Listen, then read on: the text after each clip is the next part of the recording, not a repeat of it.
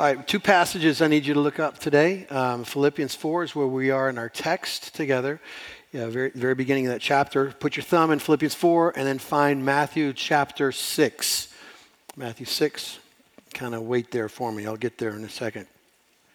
As you're looking up those passages, let me ask you a question again. Just a reminder, don't answer out loud. You'll make a fool of yourself. Are you a worrier?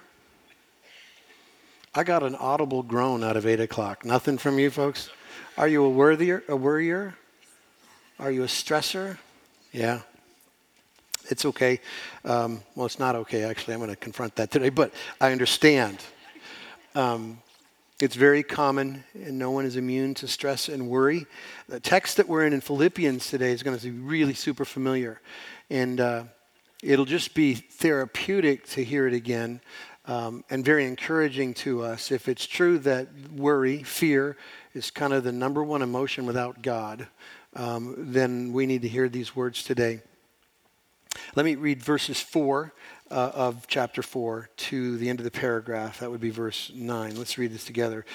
Paul says, "Rejoice in the Lord always. Again, I will say it, rejoice. Let your reasonableness be known to everyone. The Lord is at hand. Do not be anxious about anything, but in everything by prayer and supplication with thanksgiving, let your requests be made known to God. And the peace of God, which surpasses all understanding, will guard your hearts and your minds in Christ Jesus. Finally, brothers, whatever is true, whatever is honorable, whatever is just, whatever is pure, whatever is lovely, whatever is commendable, if there is any excellence, if there is anything worthy of praise, think about these things. What you've learned and received and heard and seen in me, practice these things, and the God of peace will be with you." How many of you have heard this passage before? I figured everyone would know it. Most people know this passage but don't know why Paul wrote it. And I skipped verses 2 and 3 on purpose so that I could tease you up with the why. Look at verses 2 and 3, and I'll tell you what seems like an absurd story to lead into this kind of instruction. Here's what he says in verse 2. "I entreat Euodia and I entreat Syntyche to agree in the Lord. Yes, I ask you, true companion, help these women who have labored side by side with me in the gospel, together with Clement and the rest of my fellow workers whose names are in the book of life." Now, stop for a second. This letter was shipped to the church in Philippi. On one Sunday morning, the elders crack open this letter from Paul, and everybody's sitting there, and he says, "Hey, Euodia and Syntyche, get on with it." I mean, how would you feel if you're sitting in that server? Would you feel a little weird, like that's too much, Paul? I think Paul's been teasing this up, by the way, through the entire letter. When he talks about behavior, demeanor towards each other, the service of each other, and here he comes right out and says it. He finally grows the courage to say, there's trouble here, and it's between two women. He doesn't tell us what it is. He doesn't tell us what the disagreement is, but they're disagreeing on something, and he brings their name up. By the way, I think Paul is pretty kind here. He doesn't even tell us what the issue was that they were disagreeing about. He doesn't use his authority to go in and pick a side. He didn't say, I think this one's right and this one's wrong. He doesn't do that. He's not critical at all of these women. In fact, the only thing he tells us about the women is good news, that they are fellow workers, they labored side by side, and they're true believers. That's what he says, all good, except there's a disagreement that he wants them to get over. And he says, agree in the Lord, and my companion, my fellow worker. He mentions someone here, not by name, but everyone in the church would have known who he was. Maybe he was a particular elder. You help these ladies agree in the Lord. So somehow this issue that they were dealing with was significant enough for Paul to bring this up. Now, I confess I'm not very good at counseling because this sounds like a good technique to me. If there's a problem, stop it, okay? And people don't go to that kind of counseling. And yet it sort of feels like Paul is that blunt about this here. But there really is, to be honest with you, more to it that Paul is saying than just get along. But I do want to make this note, at least in our minds. Paul does not say, ladies, hear each other out. He does not say, hey, well, let's talk about the specifics of the disagreement. Let's find worth in either argument. He does not say, sort out your feelings. All he tells them to do is change how they think. Think differently. And so that's kind of the thrust behind the instruction not to worry. In this passage that we read this morning, there are two predominant imperatives. One is to rejoice in the Lord always, and the other is to not worry. And we're not gonna do both today. I'm gonna leave the joy for next week, and we're gonna talk about this anxious thing this week. Okay, verses 2 and 3 tell us the story behind Paul's instruction not to worry. So in essence, here's how it goes. Something has worked themselves up to such a level, this disagreement, this issue between these two ladies in this church, that Paul says, ladies, get along and don't worry about the particulars. Now, we can only imagine what the problems were, but in Paul's mind, they weren't great enough to deal with the dissensions, so he just says, agree in the Lord. But I want to kind of make this really personal here. So I want to do something kind of tricky. We'll see if you'll participate. I'm going to give you like 30 seconds, and I want you to write your own verse 2 and 3 right now. I want you in your own mind to go, what would Paul write to you about your stresses and what gets the best of you? What are the things that are festering in your mind? If Paul was just going to write it, what would it be?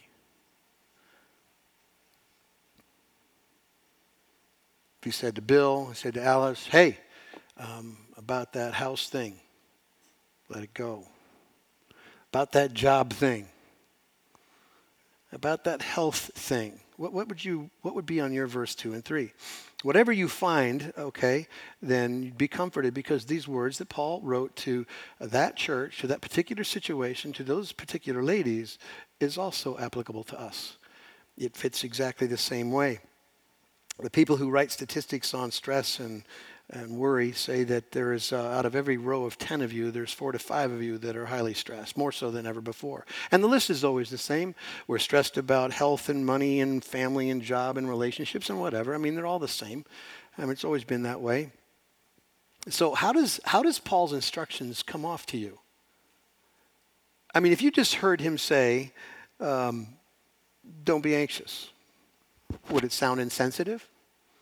Would the apostle sound like a little bit kind of clueless? Paul, how much do you really know about how I feel, about my story? How close have you been to my circumstances? How could you say that? Does it sound naive maybe at a minimum? Like, hey, listen, if you got closer to this, if you had gone through what I went through, maybe you wouldn't tell me just to get on with it.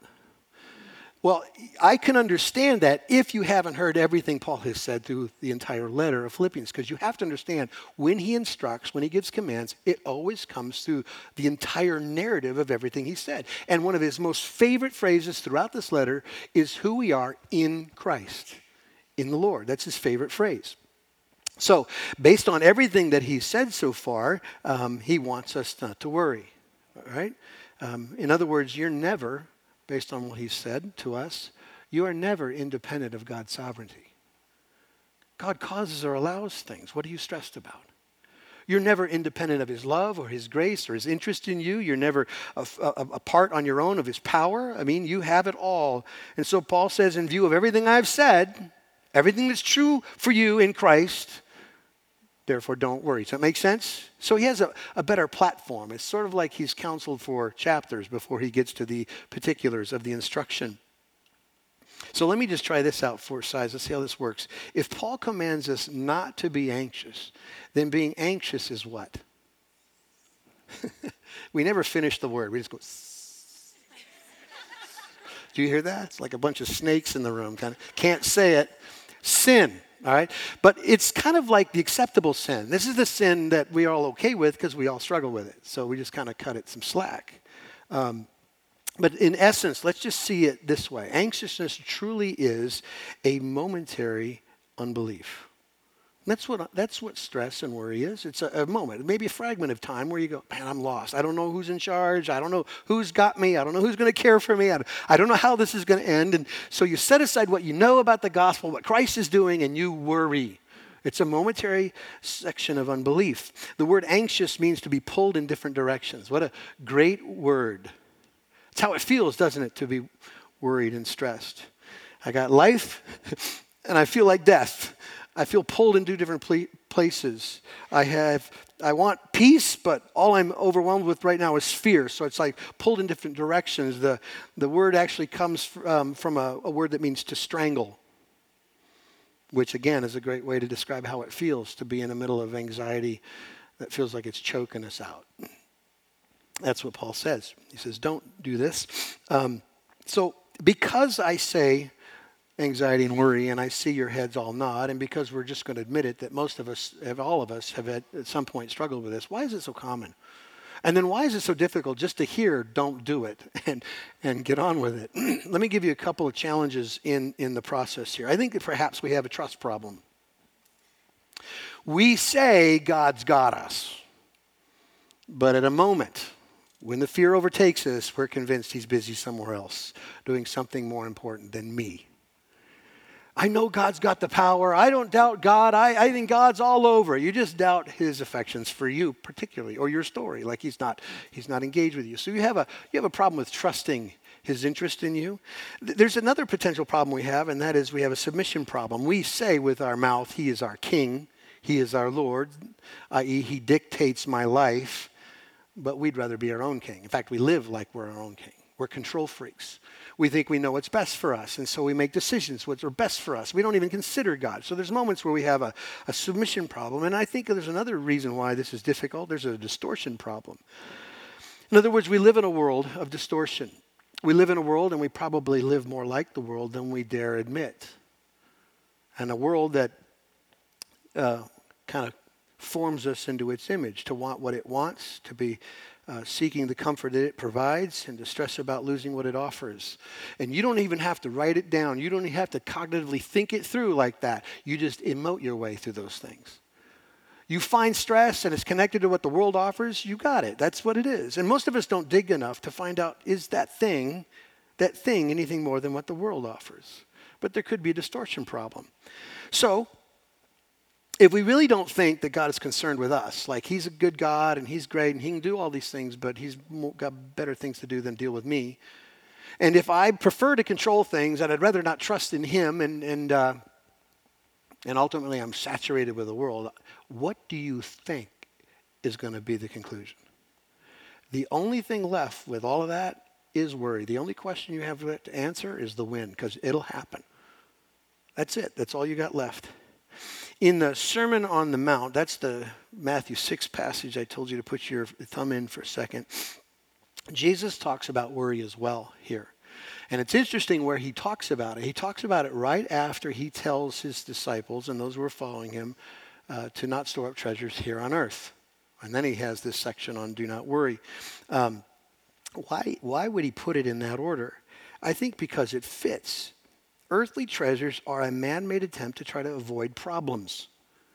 Earthly treasure, like if I have enough, if I have more, if I get it, if I avoid it, if I have all these things, then I won't have issues. And you know this, those of you who can finance more opportunities than anybody else, when you have more things to avoid the problems, what do you stress about? More things. People who have a lot worry about a lot. It doesn't go away with stuff. Treasures don't fix the problems. They reveal more exposure to us. So Jesus commands us not to worry as well. But the great part about chapter 6 of Matthew is Jesus tells us the why.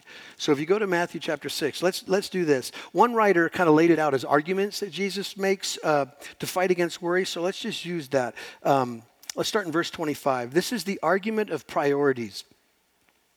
Therefore, I tell you, do not be anxious about your life, what you will eat or what you will drink, nor about your body, what you will put on it. Is not life more than food and the body more than clothing? Okay, Jesus mentions in this text something that probably doesn't cross our minds because we don't worry about food or drink or clothing. But to them, the treasure was that kind of there, in their world. So let's stop for a second. Before you go, well, I don't have an issue because I don't have a problem with those worries. What would Jesus write to you if you were sitting on the hill?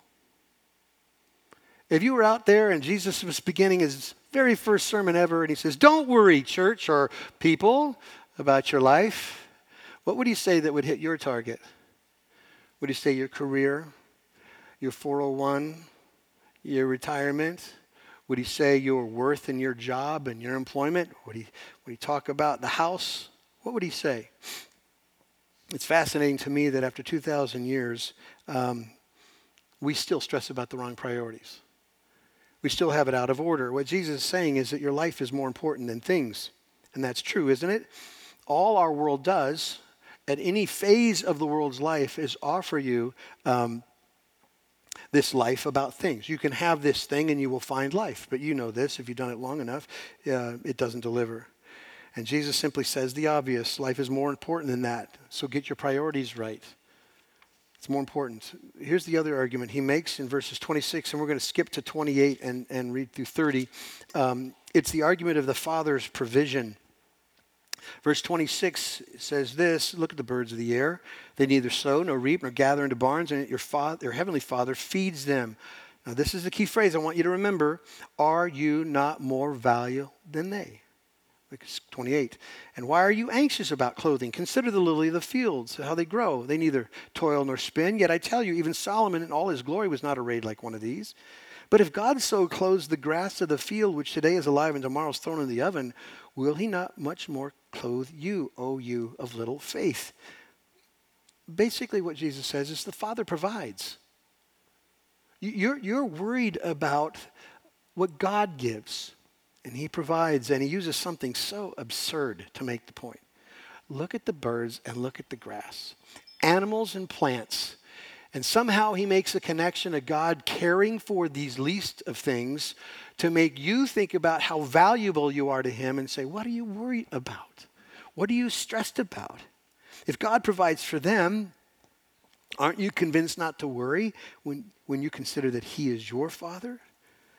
The birds and the flowers don't have a personal relationship to the Father through Jesus. You do. You were shaped in his image, not them. You were loved by God before the foundations of the world. You were the target of his affections when he left heaven and took on flesh to go to the cross willing to bear your sin. You are the object of his affection, not grass, not plants, not birds. It's so absurd, the illustration, to make you go, oh, what was I talking about? Well, I shouldn't even open my mouth. I shouldn't be worried right now. And so it's an argument of the Father's provision. And he simply says, aren't you more valuable than they? What's the church say? What do we say? Yeah, of course. There's another argument in verse 27. It's the argument of logic. He says, and which of you, by being anxious, can add a single hour to the span of his life? This is the common sense part of the sermon.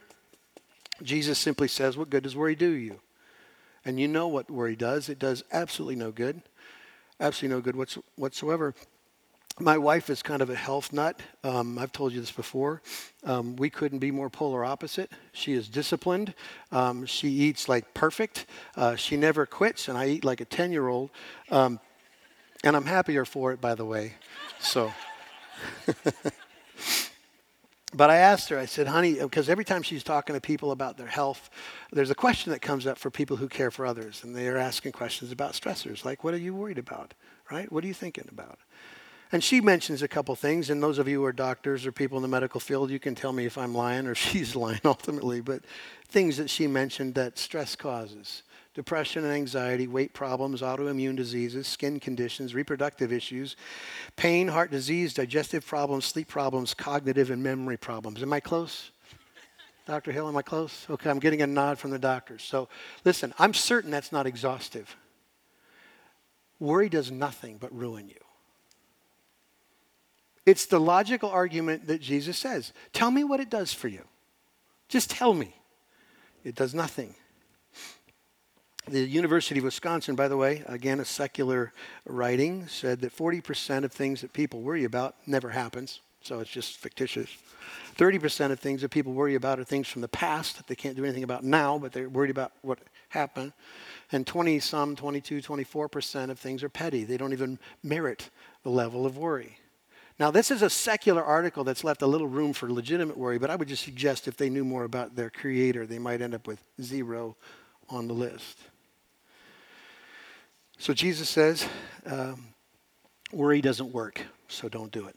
Let me give you another argument, the argument of faith, verses 31 and 32. Therefore, do not be anxious, saying, what shall we eat, or what shall we drink, or what shall we wear? For the Gentiles seek after these things.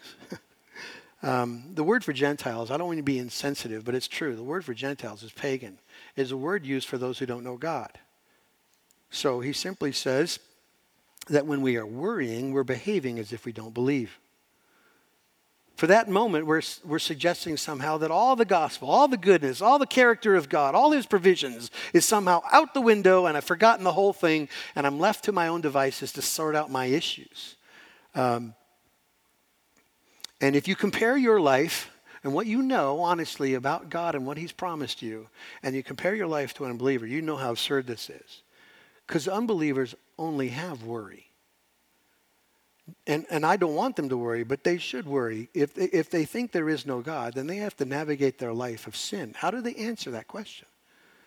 It happens. You hear people talk about this all the time. The void, the God void. They don't know it's a God void. There's an emptiness they're trying to fill. And you know, Solomon, the king, he tried to fill it with everything. And our world tries to fill the hole with everything. Will the void go away if I do this, if I have that, if I smoke this, if I get that person? They just try to fill this thing up. And what happens when you do that and it doesn't solve the problem is you're more stressed and more dark than you ever were before you started. This reality is true for those who don't know Christ. And how stressful it is to go after things to solve the problem only to experience the failure of that. To worry as a Christian really might be the greatest example of anti-God thinking there is. You and I, if you believe and confess Christ Jesus as your Lord, have absolutely nothing to worry about other than, some false God failing you. And I will tell you that's a better thing. If you go and put your hope in something that wasn't meant to deliver, the fact that God allows you to experience the disappointment of that is good because it drives you back to the King. That's the only thing you got to worry on. If you're living in some sense of the world and loving the way the world does it or thinking the world does and it never finishes for you, well then say thank you to God because that's the way to lead you back home. Here's the reality of it. Our lives are hidden in Christ, with Christ in God. That's what Paul tells in Colossians 3. Okay, one more argument, or a couple more arguments. The argument of relationship, verse 32. I didn't finish this verse on purpose, but here's what he says. Gentiles, seek after these things, and your heavenly Father knows that you need them. Here's why you don't worry. Because your life is personal for God. You know who invented fatherhood? He did. I don't care who you are in here. You could be the best dad the planet has ever known. You fall so far short of the fatherhood of God. The purest, greatest motives with the most power to deliver at every circumstance, your Father in heaven. He's a good Father. He's committed to you. He is compassionate for you. He knows you, and he's precise in what he does, and he's always gracious in how he treats us. That is our Father in heaven. We are his children. He is the perfect Father. Let me give you one last argument why you shouldn't worry. It is the argument of speculation, verses 33 and 34. Jesus says, but seek first the kingdom of God and his righteousness, and all these things will be added to you. Therefore, do not be anxious about tomorrow, for tomorrow will be anxious for itself. Sufficient for the day is its own trouble. This is, again, a final kind of common sense argument, is that you don't know the future. You and I don't know what's going to happen. So worrying and speculating its outcome is a waste of time. The honesty of Jesus is pretty profound here. He says you're going to have trouble. Different versions say each day has trouble of its own. One says today's trouble is enough for today, and that's all true. You're going to have trouble. What you don't know is the what and the when. You just don't. It's going to come. You don't know what kind, and you don't know what time or how long it will last. And so Jesus basically says, then it makes no sense to worry about its coming. Don't look ahead. Don't carry it forward is the point of that. Leave tomorrow alone. God will be God tomorrow when his sovereignty allows whatever it is that he sees fit for you. Does that make sense? So that's almost enough. That is the why. Go back to Philippians now.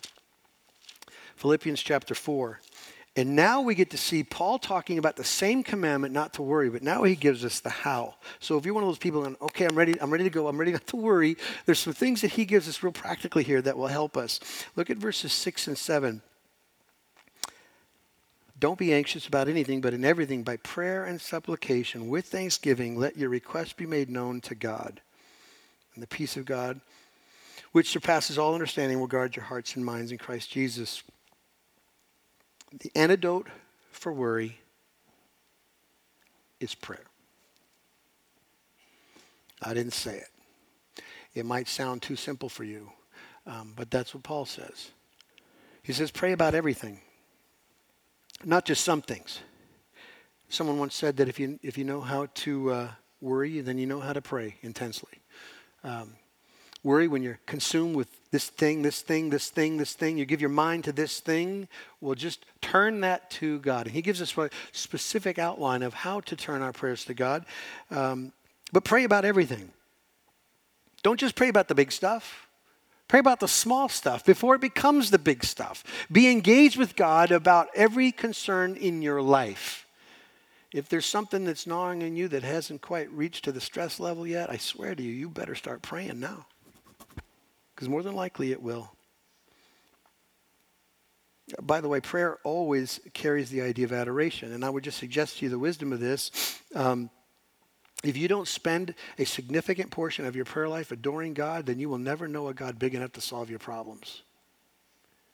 If you jump right into God, I need, God, I need, God, I need, and you've never once considered God's ability, his love, and who he is, then you'll be leaving that prayer thing, wringing your hands going, I hope he answers the bell, I hope he answers the bell, as opposed to going, he's always good. And if you spend time adoring him for who he is, then the rest of this gets easier. He says, supplication, fancy word for asking. Fancy word for telling. God, this is it. This is it. I'm a human. I'm limited. The distance between you and me is pretty big. So I'm just going to be your kid. I'm just going to say it. Here's what I'm thinking. Here's what I'm feeling right now. He says with thanksgiving. It's always a recognition of the appreciation of what God has done, which confronts the tendency we have not to be grateful. Now, again, go back to verse 7. Look what Paul says happens if we pray like that. He says, the peace of God, which surpasses comprehension. You know the people who can say this? The people who have every reason to stress and aren't.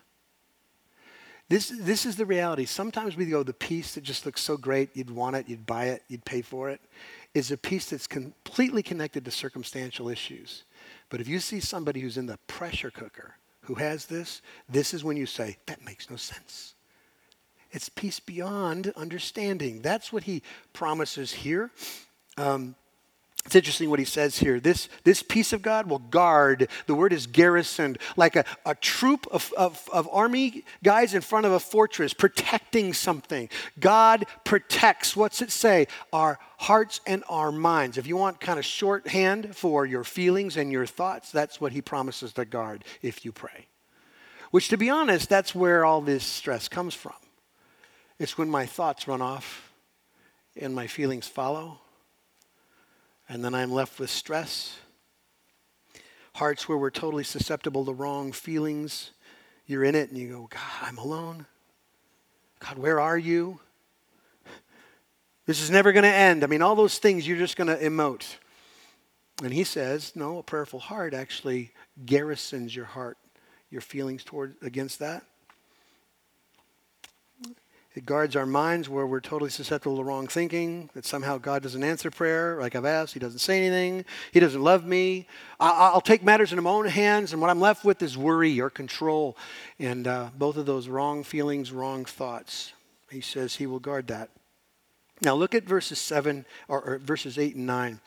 Paul finishes with this, and I want to connect these passages together because sometimes we preach them separately. Don't be anxious, and then we'll come back in a week and we'll talk about this. They're directly connected. This is Paul's new thinking for the stressed mind. Look at verses 8 and 9. Finally, brothers, whatever is true, whatever is honorable, whatever is just, whatever is pure, whatever is lovely, whatever is commendable, if there's any excellence, if there's anything worthy of praise, think about these things. I mean, I've actually been in sermons where people kind of pick through the words, and I appreciate that. I think there's some depth in it. The word's true. I would just suggest to you is what God has said. Truth begins with God. Truth is Jesus Christ. So everything that you were to think about starts with him. So let's just go there. If your thoughts aren't him, then you're thinking wrong thoughts. Let's just start there. He says what's honorable, noble, worthy of respect, just. Those are right thoughts and actions defined by God and his character. Purity, things that aren't infected with evil. Lovely, anything that's beautiful. And commendable, that's that conduct spoken highly by others. It's a long list, and I suppose we could just take a week and kind of dig through each word, but I don't think that's the intention of why Paul put it here in this verse. Paul's intention isn't just the list. That's why he continues in verse 8 to say, and by the way, if there's anything excellent, anything else excellent, anything else worth praiseworthy, think about that too. He wasn't trying to create an exhaustive list of things to think so that you can overcome that. He's trying to teach us something about constantly being in the mind of God so that there's no room for worry. If your mind is totally absorbed with good things, lovely things, pure things, commendable things, true things, worthy of praise things, excellent things, I swear to you, if you give your mind to that, you won't have room for stress and worry. It's just true. You get what you think about. And that's his promise here. It's intended to overwhelm our thoughts. And hopefully you see what Paul's getting at here. Don't be anxious about anything. Pray about everything. God's peace will guard your feelings. His peace will guard your thoughts. Saturate your thinking on the great things of God. And here's what will happen. Look at verse 9. What you have learned and received and heard and seen in me, practice these things. And the God of peace, what? Will be with you. It's amazing. Here's what he promises. Overwhelm your thoughts with things of God, and you'll experience the presence of God in extraordinary ways. And if you want the total cure to worry, it's the presence of God. Right? God is always with us. That is his promise. He never leaves. It's not like when you get concerned with things, or you forget things, or you fail things, or you sin things. It's not like he wanders off somewhere and leaves you on your own. He's always with you. But what do you feel when you're stressing? God, where are you? Right? God, deliver. God, fix it. And here's what he says. Here's what he promises. Pray with thanksgiving, thinking right. It makes the presence of God realized in your life. Verses 8 and 9 simply can be seen as replacement for worry. In other words, if all he said was, don't worry, church, you wouldn't get it. We wouldn't get it. Because worry has to be driven out by something else. It has to be replaced. And if you replace it with the things of God, the truth of God, the character of God, then there won't be room for stresses. And you notice I said nothing about your circumstances. We get to talk about this next week a little bit when we talk about joy in the midst of. So let's pray and thank God for this. Father, I thank you so much for just the simple, profound, applicable instruction to not worry. How Jesus told us about you as the reason, and how we are to seek you and think you and have it push back on the things that stress us. God, I don't want to be simplistic. I don't want to look at people who have greater burdens than I do and suggest that it's easy. I know it's not easy. But in you, you've promised a peace that surpasses all understanding. So we're praying for that today in Christ's name. Amen.